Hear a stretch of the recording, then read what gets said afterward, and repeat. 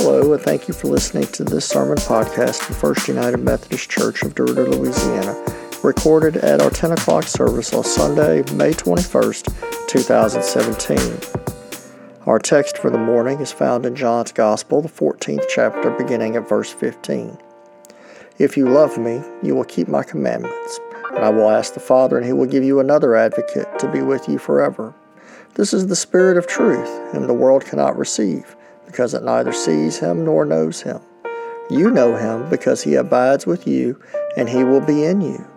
I will not leave you orphaned. I am coming to you. In a little while the world will no longer see me, but you will see me. Because I live, you also will live. On that day you will know that I am in my Father, and you in me, and I in you. They who have my commandments and keep them are those who love me, and those who love me will be loved by my Father, and I will love them and reveal myself to them. When you read the Gospels, you can tell immediately when something challenging is coming. Whenever you see in Scriptures either the prophets or Jesus say the word if, be ready, because your faith is fixing to be challenged and your faith is fixing to be tested, and there are no participation trophies for the if comments. This passage here continues in our Easter series about He is risen and it's exploring the idea that, okay, Jesus has risen from the grave. And this week it's about, and we must make a decision. And it's ours to decide. And in this passage from John's Gospel, we see him starting to point toward Pentecost. We see him starting to point the faithful toward the fact there's going to be one coming behind who is going to empower us. But Jesus isn't quite ready to let us go yet. And I'm reminded of this passage a lot whenever I look at Anna Catherine. Because all y'all see is a cute little girl. I see the other side of Anna Catherine. I see the side that can be a little belligerent. Can be a little non-cooperative. And no, she didn't get that from me, I promise, okay? She got that from her environment, I'm sure. But there are times where we have to tell Anna Catherine, these are the rules. And if you're going to live in this house, and you're going to live by these rules, this is what it's going to take. And in John's Gospel, Jesus is preparing the faithful for their future. And as ones listening in after Easter and after the Ascension, we're ones looking back and listening ahead. And the first thing that we see in this passage is that, like it or not, we have to make a decision whether to follow Jesus. And following Christ demands that we choose to live by God's law. Following Christ demands that we choose to live by God's law. It's not a smorgasbord. God's law is not one of those where we can just pick and choose. Well, I'll follow this one, but I won't follow this one. I'll follow this one, but I won't follow this one. That's not the choice. He says very clearly, if you love me, you will keep my commandments. If you love me, you will keep my commandments. And so I think the first question you and I have to ask ourselves today is, are we serious about keeping God's commandments? Are we serious about living the life that Christ has laid out? Are we serious about loving the Lord our God with everything we have and loving our neighbors as ourselves? Are we serious about being present in the life of the faith community? Are we serious about serving in the faith community? Are we serious about tithing? Are we serious about loving? Are we serious about praying? Are we serious about bringing the young children to Jesus? Are we serious about all these things? Because if we're going to be resurrection people, that decision demands that we choose to live by God's law. And we cannot claim ignorance on this evening. For they asked him several times throughout the various gospel readings, Jesus, what are we supposed to do? He says quite clearly, I have come not to abolish the law, but to fulfill it. And the greatest commandment is to love the Lord your God with everything you have, which he got from the Old Testament, and to love your neighbor as yourself. So how about it, church? How about it this Easter season morning? Are we people who are choosing to live by God's commandments or not? Another way it's ours to decide on Easter Sunday and in the Easter season is that Easter people choose to welcome the Holy Spirit for direction.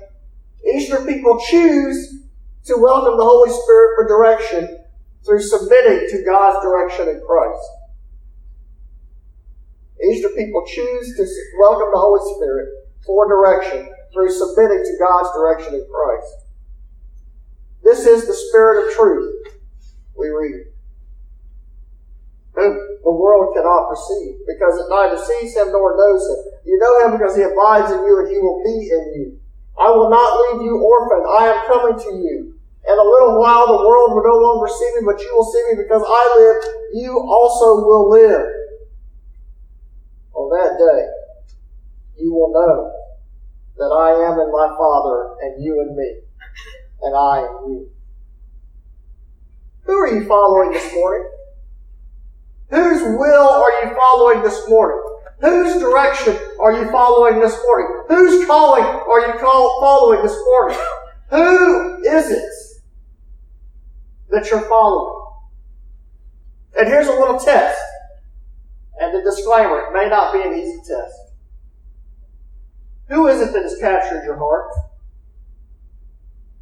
Who is it that has captured your mind?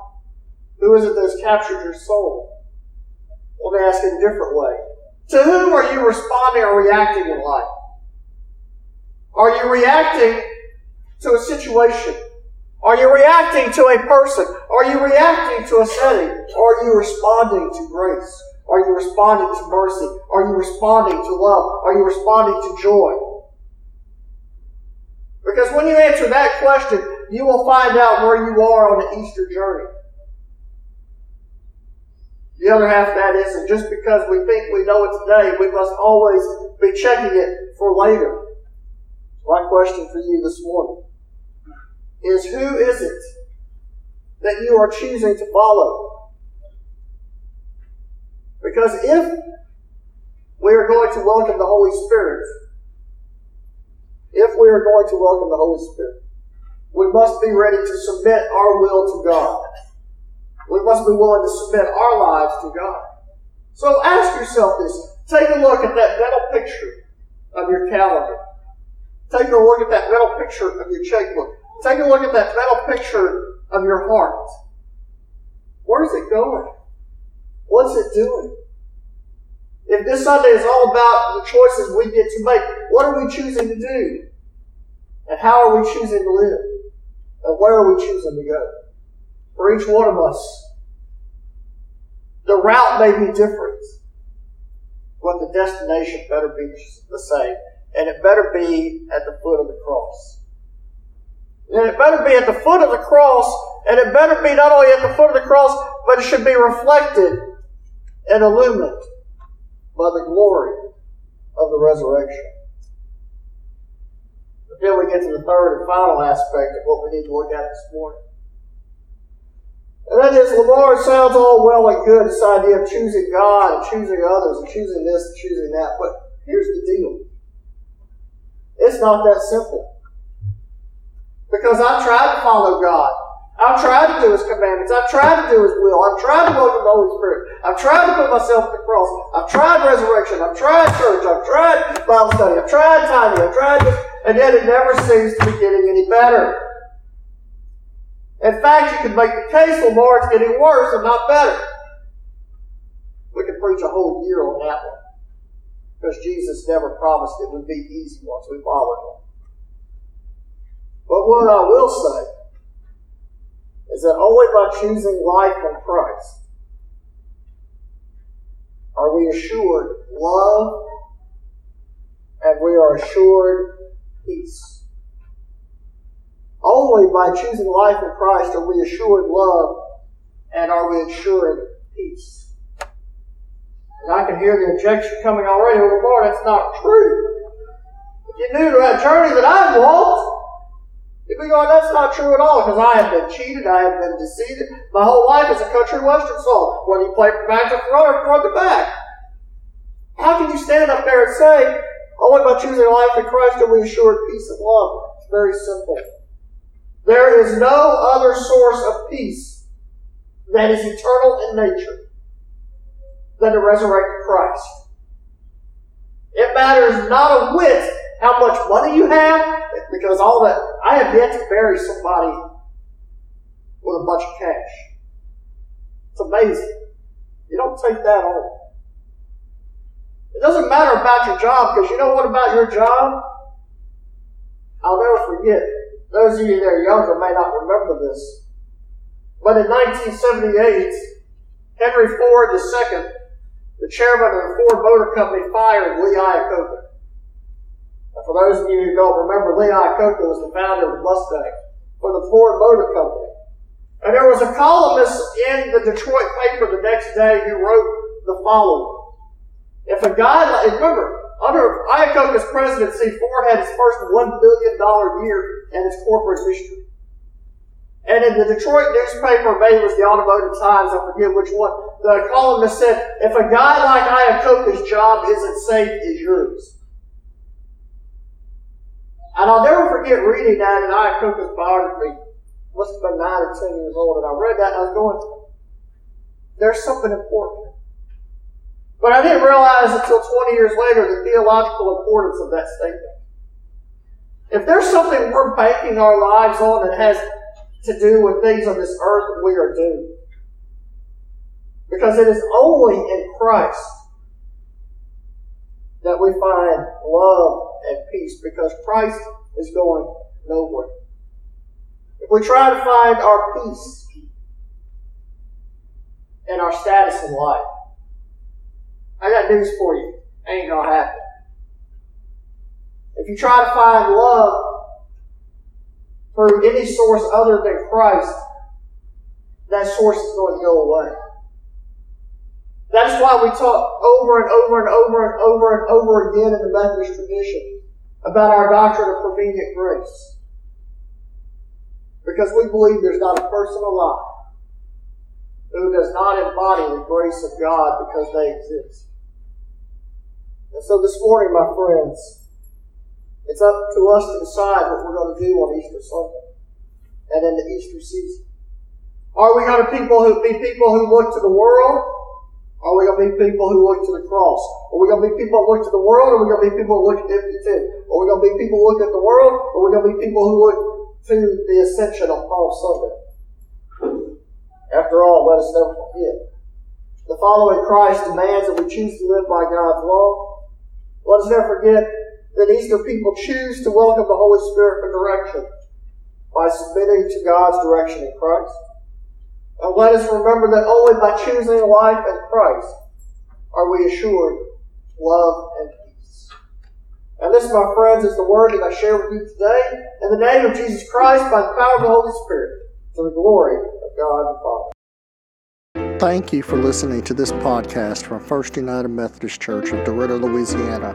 Find out more about us at fumcderidder.org or on Facebook at facebook.com/FUMCDR. Have a blessed day.